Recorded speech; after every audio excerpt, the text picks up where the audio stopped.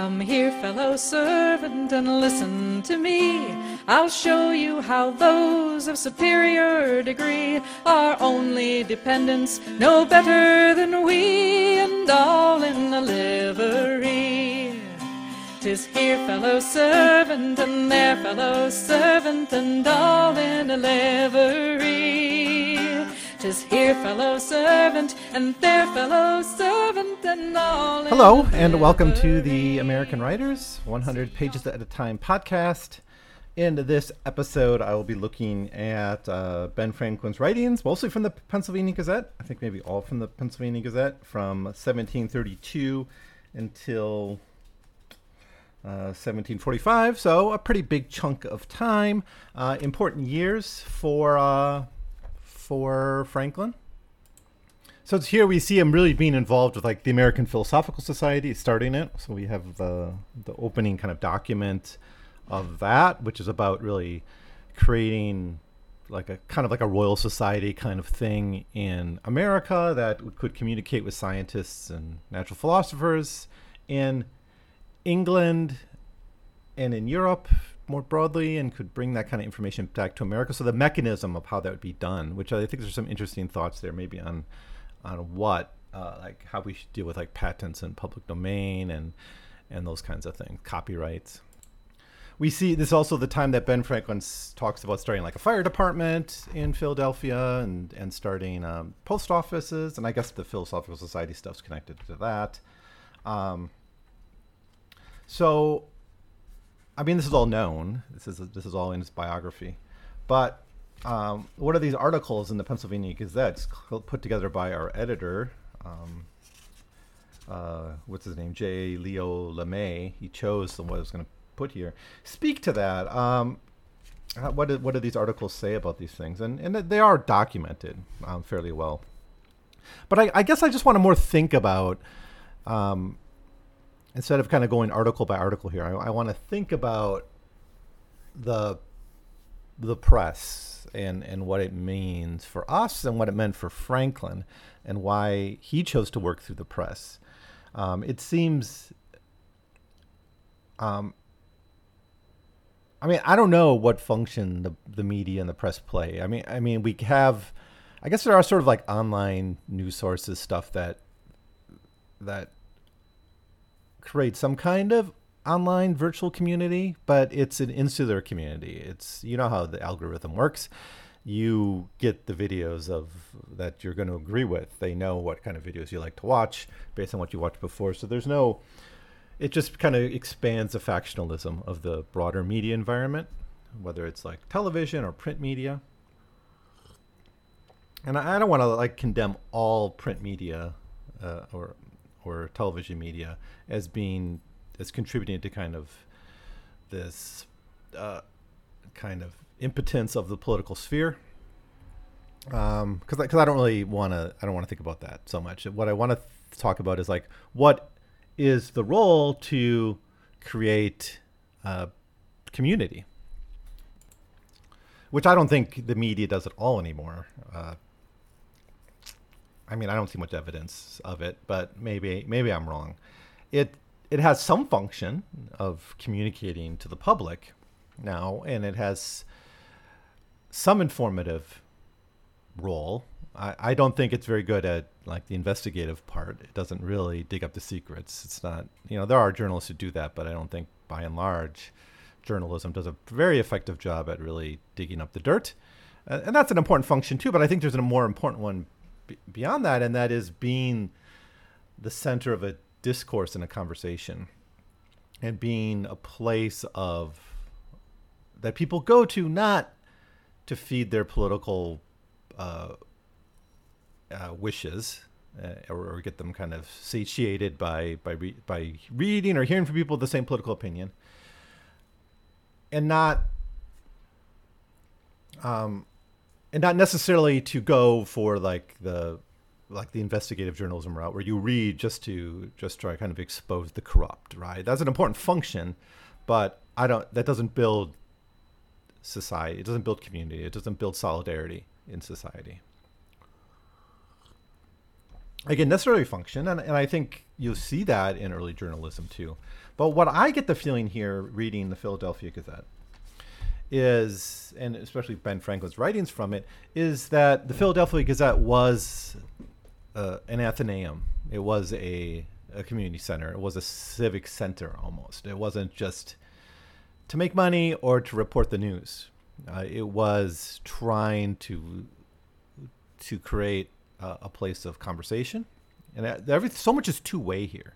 It's like the editors and Franklin would present an idea, and the community would respond to that idea, and and things would get done. I mean, that's an important role of newspapers, and again, I don't think much of it's done. You could how much does the media affect what politicians do? I'm not sure. I don't see much of it. Because they're all bought and paid for already, right? It's the corruption's so deep that the public discourse doesn't seem to have much parallel with what politicians actually do. But you have conversations here, you have comedy, you have jokes, you have a feeling that it's engaged with real lived space. I guess that's what I'm trying to say. Maybe I'm not trying to I don't have an argument here. I don't have lay up evidence. It's just how I feel reading this. I feel that the newspaper was an Athenaeum, or a variant of that. And I would argue there's efforts in Philly at the time to create institutions that,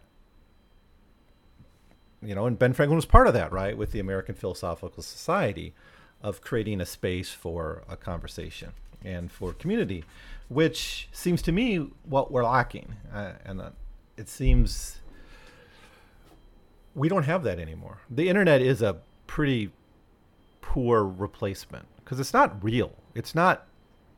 It's all about oneself. It's an act of consumption, like all of capitalism, that can only satisfy your needs. It's not two-way, right? It's not.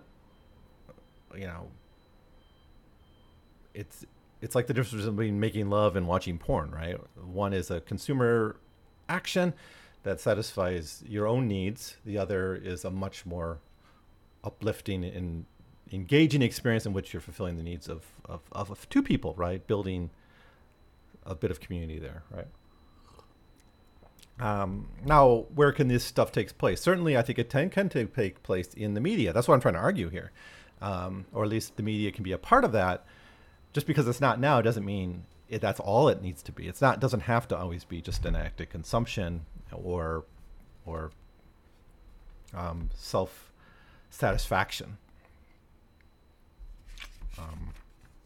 And I think that's where a lot of the value here is. I think I felt kind of sad reading these because it did seem I could feel myself with the Philadelphia Gazette at a tavern or something in 1740 Philadelphia, talking about what I'm reading with the people around me, and it being an actually enjoyable political experience, right? That isn't just politically necessary because of the conversations that are being had and the thoughts that are being bounced back and forth, but enjoyable in its own right as a source of social pleasure. So how do we get back to that? I don't know if we can, but I see evidence of that here. And I guess that's sort of what I want to say. I guess I don't really have too much in the way of details I want to get into here. But I can kind of talk you through a little bit of what's in here.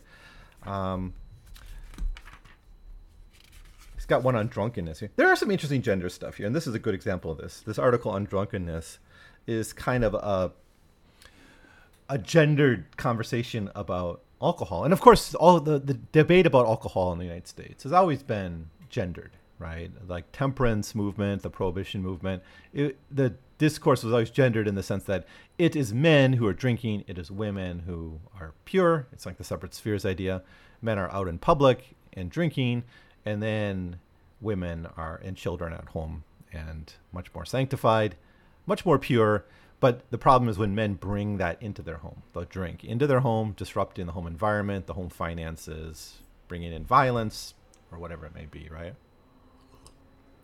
And of course, there were women who drank, but they were not seen as the good wives, right? They were the nasty wenches. If you remember, who's that book? Kathleen Brown's book, Nasty Wenches and Anxious Patriarchs, or whatever, about 17th century Virginia. That doesn't quite apply here, but there was the good women and the bad women, right, in these kind of conversations of the Progressive era and of the antebellum period.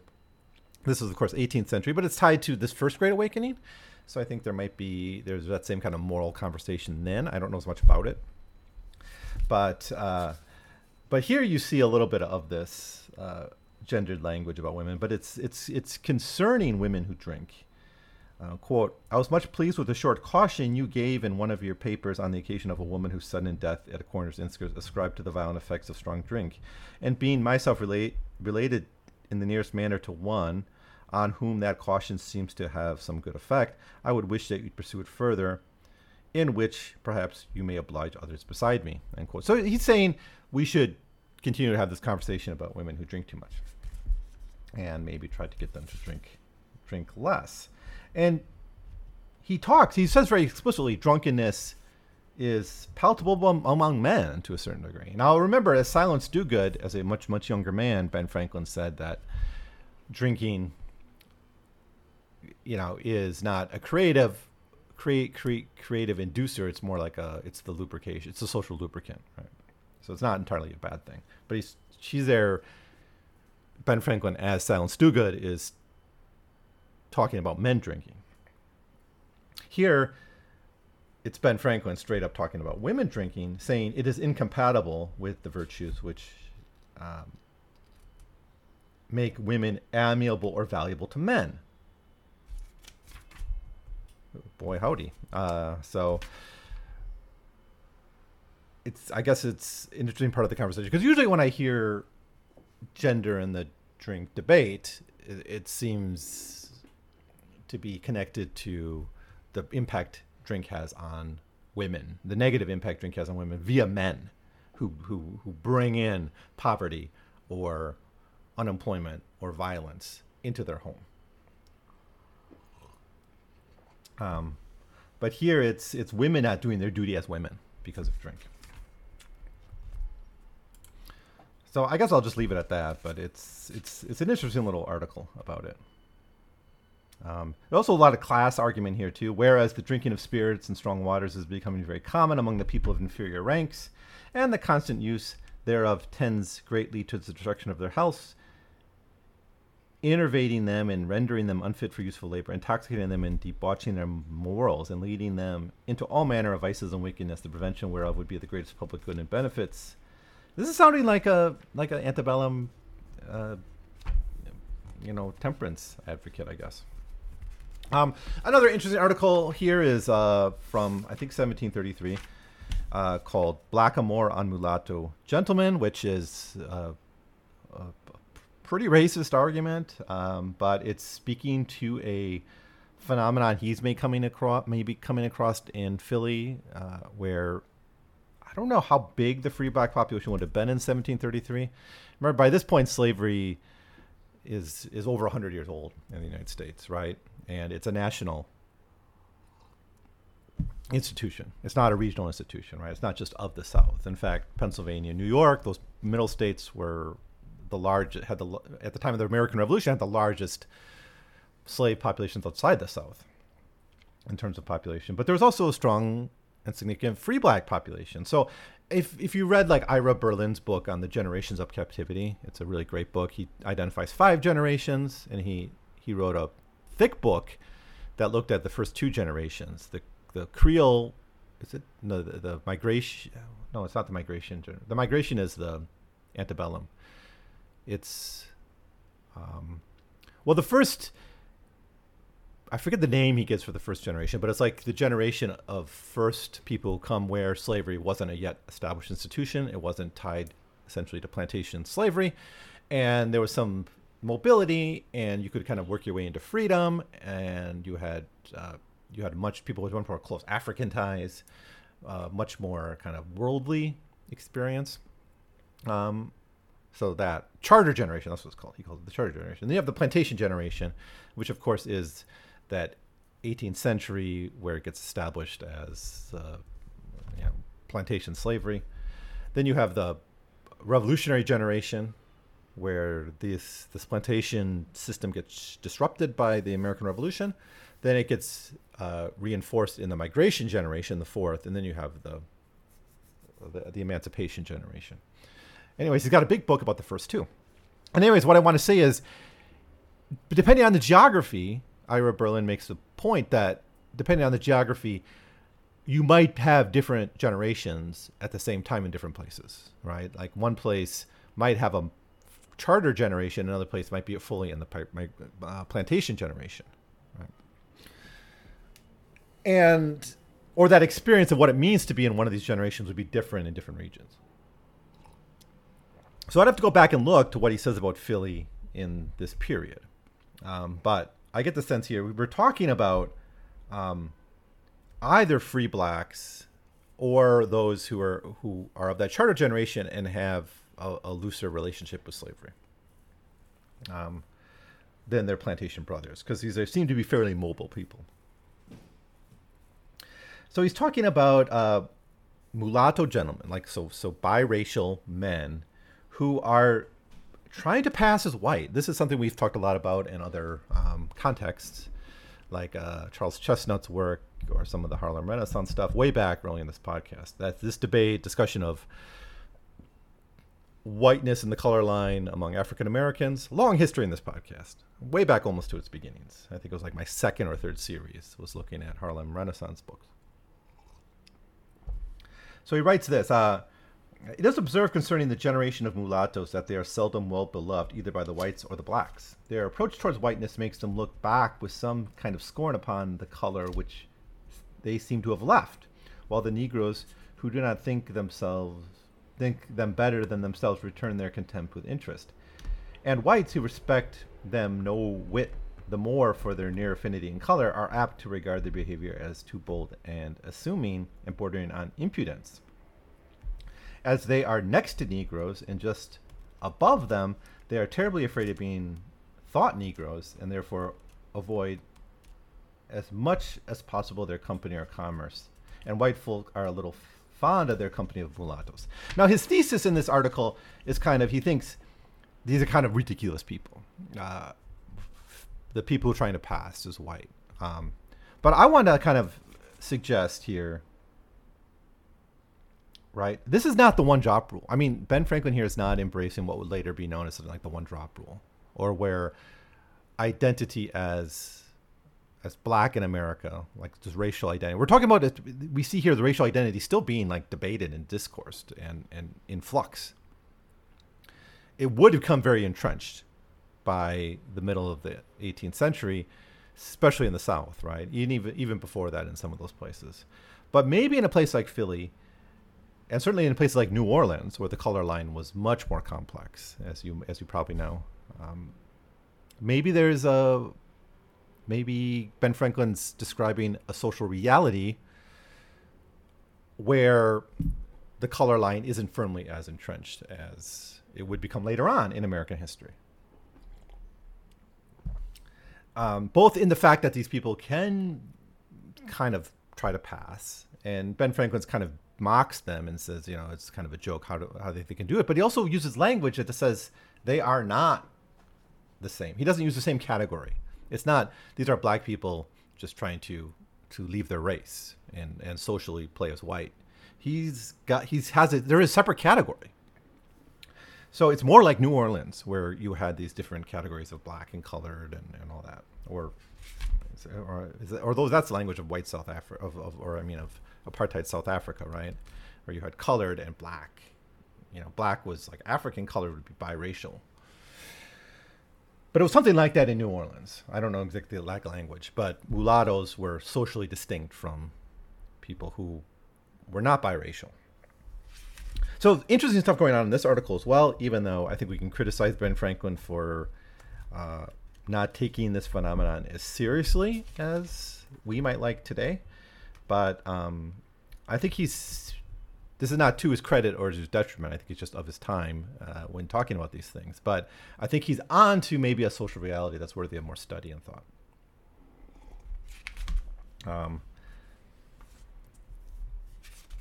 brave men at fires. I had nothing really to say about this except for the fact that as I'm recording this, we're still reeling from the shooting in Texas of the school that killed 19 children, and when the police did not want to go inside to save anyone's life. Here we got a little article about brave men saving children's lives during fire. So again, to the degree that our breakdown of society has made it permissible for armed men to not enter into school to save children who are being killed, who are begging for help. To the degree that that is because we live in a bureaucratic late capitalist hellhole that creates no space for solidarity or community, in which people don't feel the need that will never feel that their life is worth less than someone else's, which in society, in a true society, in a true community, you feel that. You realize that your life is less valuable than the group because partially because you can't imagine your own existence outside of that community, but also because you realize your life is substantially better because you're a part of that. Right? You with me? Yet now, armed men with armor, literally, and weapons, are unwilling to risk their life to save children. That wasn't the case in Philly in the 18th century, according to this. So a shout out to these nameless men who risked their lives to save children in fires in 1734 Philly. What else do we have here? Some stuff, a lot of little articles on different topics. Some on religion. This is when he starts to doubt his Presbyterianism. He stops going to church, or goes less regular. He does befriend was it George Whitefield, and so he's in tune with the First Great Awakening kind of debates and discussions. But he stops attending his mainstream Presbyterian services. We have discussions here about the militia and their role, which I think is I like the role of the militia and what it should do, which I think is an interesting debate. Also, maybe tied to this gun control debate too. My personal solution to this is to have a universal militia and have our gun rights ensconced in that universal militia. So literally take a well-regulated militia seriously as a concept and enroll everyone in such militia from, I don't know, age 15 to I don't know, some year. And then you will have access to guns. You will have the right to bear arms via this militia. That's my solution. So you should implement that in the United States. I don't know if it would be considered, if it would pass Supreme Court muster or whatever, but I don't care. I think it's in line with the concept. But here we got a Ben Franklin asking questions about the militia in 1734. And again, not far from the American Revolution. 40 years later is the American Revolution.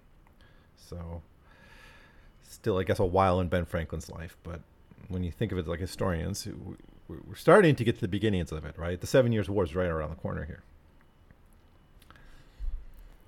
But what does he talk about? He talks about, like, the limits of the rights of the militia. He actually is talking about things that will be relevant in the American Revolution. Quote, whether if they were in possession of the governments and quartered upon the inhabitants, they would take out the honesty and scruple of conscience, forbade to take anything which was not their own, and out of modesty and bashfulness forbear to ravish any of our wives and daughters, or whether they would not do as they did when they overran Holland in 1675. So anyways, we have this militia. We have apparently well-regulated, and we have oversight and conversation about its function and roles and powers in the press. All good stuff, I guess. Stuff on religion. We got another court case. I think last time we talked about a court case where some people were pardoned, like on their execution day. Pretty horrific stuff. Here we have two people who murdered their daughter. It's a really bizarre case because they basically left the kid, 14 years old, so not a little kid, but they let her outside, exposed her to hardships, and she got sick from this and later died. And so they had brought all the evidence, and the verdict was manslaughter. So they were punished. This was their sentence. They were sentenced to be burned on the hand, which was accordingly executed in the court upon them both, but first upon the man who offered to receive another burning, so if so, his wife might be excused, but was told the law would not allow it. So it seems kind of a light penalty for manslaughter, I suppose, considering we had that case before where they were just thieves and they were going to be executed, put to death. But I guess maybe some signs of parental powers, right? How far the courts are willing to go to attack the rights of parents to kind of do what they want to their kids. But yeah, don't expose your kids to undue hardship, such as sickness and lameness. It's may not end up good. There's a lot here about like the building of the fire department, which is of course one of Franklin's achievements. An article on protection of towns from fire, which was it's weird. A lot of these articles are like written to Ben Franklin, like written to the editor, and then there's like some fake name, and it's actually Ben Franklin just starting something, a conversation, which I think is great. We should maybe, this is not a bad tradition.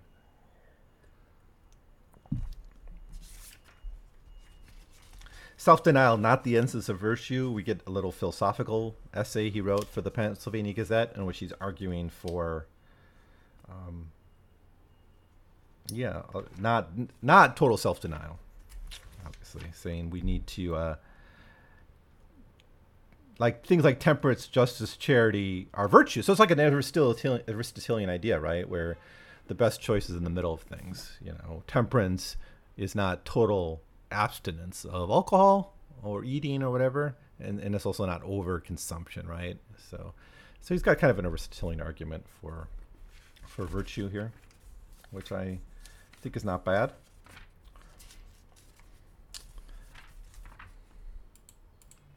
And then we have some articles that are really fun, like the Drinker's Dictionary, where Ben Franklin created a taxonomy, alphabetical, of every euphemism for a drunk. A, he is addled. He is cashing up his accounts. He's afflicted. He's in his heirs. B, he's biggie, bewitched, block and block, boozy, bozed, Ben at Barbados, piss in the brook, drunk as a wheelbarrow, burdocked, bussy, or buzzy. And there's a bunch more B's. He's cat, capable, cramped, carenubical, Cherry Mary, wample cropped, cracked. And he goes on this with pretty much every letter of the alphabet, except we don't have Y or Z here. So he creates a dictionary of euphemisms for a drunk, which is always useful. So find this online and use it next time you're with your friends. And you run out of euphemisms for drinking. Is that good enough? Oh, there's another article on paper currency. We mentioned this last time, that he did have that article on paper currency. That was not published in the Pennsylvania Gazette. It was published before he took that over, I think, written before he took that over. Maybe self-published. But all of this is self-published, as I talked about last time.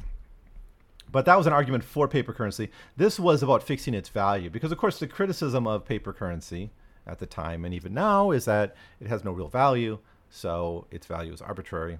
How do you set it to have a value? And, of course, the solution for much of the paper currency era has been having some kind of hard currency in a vault somewhere, connecting to the currency in circulation at some level and make them redeemable, right? So you say this is worth £1, and of course you don't, for every paper dollar in currency, there wasn't $1 of gold in a bank vault, right? There was always a proportion, like 1/20th or something, right? Because unless you had a run on the bank, not all of it would be redeemed at once. You didn't need to have all of that. And that was, of course, the whole point of paper currency, was not to be bound by the amount of bullion. But you need to have some backing, otherwise it won't be trusted as currency. And that's basically what he says here, is to have some set amount of hard currency backing up these bills of credit that'd be in circulation. Quote, let 100,000 pounds be emitted on loan and upon good security, either in land or plate. According to the method used in Pennsylvania, the borrower to pay 5% per annum interest together with a 20th part of principal, end quote. And so that's kind of what he talks about here, backing it by debt and backing it by commodities and backing it up somewhat by sterling, by gold, like by pound sterling, which was backed by silver or gold or something. So he doesn't have just one single method here for setting the value. So part of it is going to be debt. So I think that's kind of our system now, right? Like we don't have any gold backing up our money anymore, but we have obligations to pay it back. Most of the money in circulation is a debt obligation, right? Like I take out a mortgage, I get $100,000 or $200,000 from the bank, and I have to pay that back. So that money that I took out exists as real money in circulation, but my labor that I'm forced to pay it back with, my job or whatever I work, is the value of that money. Is that right? It sounds right to me. It also says like put it into commodities and things like that, investments. So he's saying don't worry about the value of the money. There's lots of ways to make sure this paper money actually has value behind it. It's not about just printing out $1 billion and giving everyone a bunch of it and experiencing hyperinflation. There are ways that can be managed, and this paper money can have real value behind it. So I think this is an important corollary to the paper money article. And then I got to mention this, because this will be the last thing I mention, because it's towards the end here. A proposal for promoting useful knowledge among the British plantations in America. This is all about the Philosophical Society. So this was published as a broadside. It wasn't published in the Pennsylvania Gazette. It was published, it was much more broadly publicized as basically like a poster. Which is talking about the creation of a society that would correspond with scientists and philosophers in Europe. And through this correspondence, he mentioned specifically the Royal Society of London, the Dublin Society. And he says, every member of the Pennsylvania Society shall have abstracts sent to him quarterly of everything valuable communicated to the Society's Secretary at Philly, free of charge, except yearly payment hereafter mentioned. So it's a subscription service in a sense that you join, but you would get all the knowledge in abstract form. But of course, these articles are being sent to the Philadelphia, so there's going to be a library. So if you read the abstract, you're like, oh, I want to know more about this. Presumably you could go there and read it. So I only, this is another thing that sort of triggered me, because you hear about you hear something in the news about climate change, about maybe a social scientific issue, maybe something that matters to you, a new treatment for a disease or something, right? So, you go and investigate it. You click on the link and you get sent to JSTOR. And when I was in academia, it's no big problem. You just logged into your school account, and there you had access to all the JSTOR articles. But now, not so much, right? You go to the article, you click on it, and it's like, oh, you have to sign into your institutional account or pay a horrible amount of money, right? Like some of these articles are like $100 to download a single article. So the core research, which we fund with our taxes in part, and certainly that's the case with the Royal Society, where the taxes that British citizens and subjects, I should say, were paying to the Crown was funding the Royal Society. So they had a right to it, didn't they? Right to access to it. And that's what the Pennsylvania Philosophical Society believed.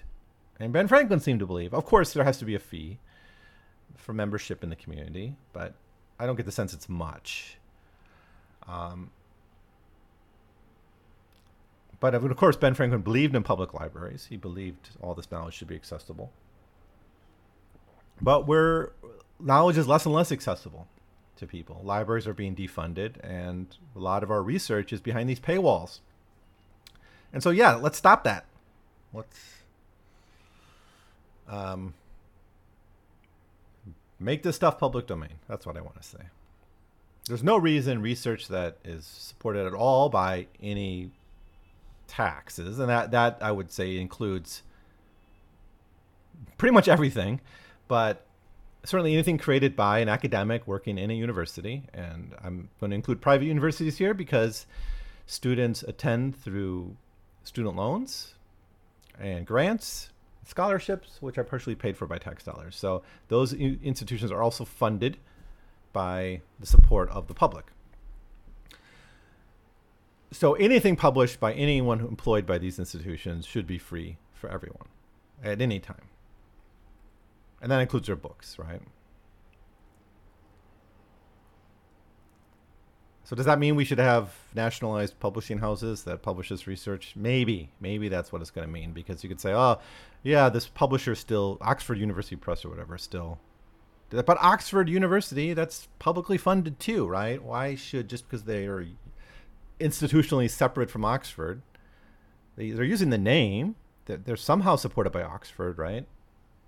We should use an American one, right? Harvard University Press or whatever. I think their books should be public domain at the instant they're published. And I don't know about distribution, and I know books are expensive and you can't expect free paper and things like that, but we're in the internet age. You can just throw up PDFs. People can still buy the paper books if they want. That's my feeling about it. I'm probably wrong, but that's what I think. And let's just do it. Certainly journal articles need to be, and it's not just a moral question of should, they need to be for the public good and the public trust, be accessible to everyone. No more paywalls for basic research that's being done and published. It should be accessible to the public. And you shouldn't be dependent on living in a place with a good public library, right? Some people live in bumblefuck Wisconsin like I used to, and our libraries didn't have a lot of stuff. So there we go. That's it. That's my thoughts on Ben Franklin. Next episode, we'll definitely have the Albany Plan. I think we'll get 1766. So we're starting to get into the American Revolution. Reasons for a Plan of Union. So we're going to get to that. Let's go up through the Albany Plan of Union. Let's stop there.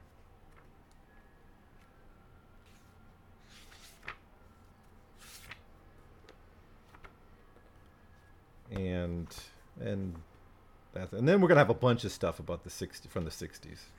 So 2 more episodes before we explore his time in London, his 20 years in London, starting in 1957. So that's it for now. Thanks for listening. I brought up a bunch of interesting stuff I think interesting, so let me know what you think about all of it. I'll see you next time. No distinction she craves, so we laugh at the great world, its fools and its knaves, for we are all servants, but they are all slaves, and all in a livery. 'Tis here fellow servant, and there fellow servant, and all in a livery. 'Tis here fellow servant, and there fellow servant, and all in a livery.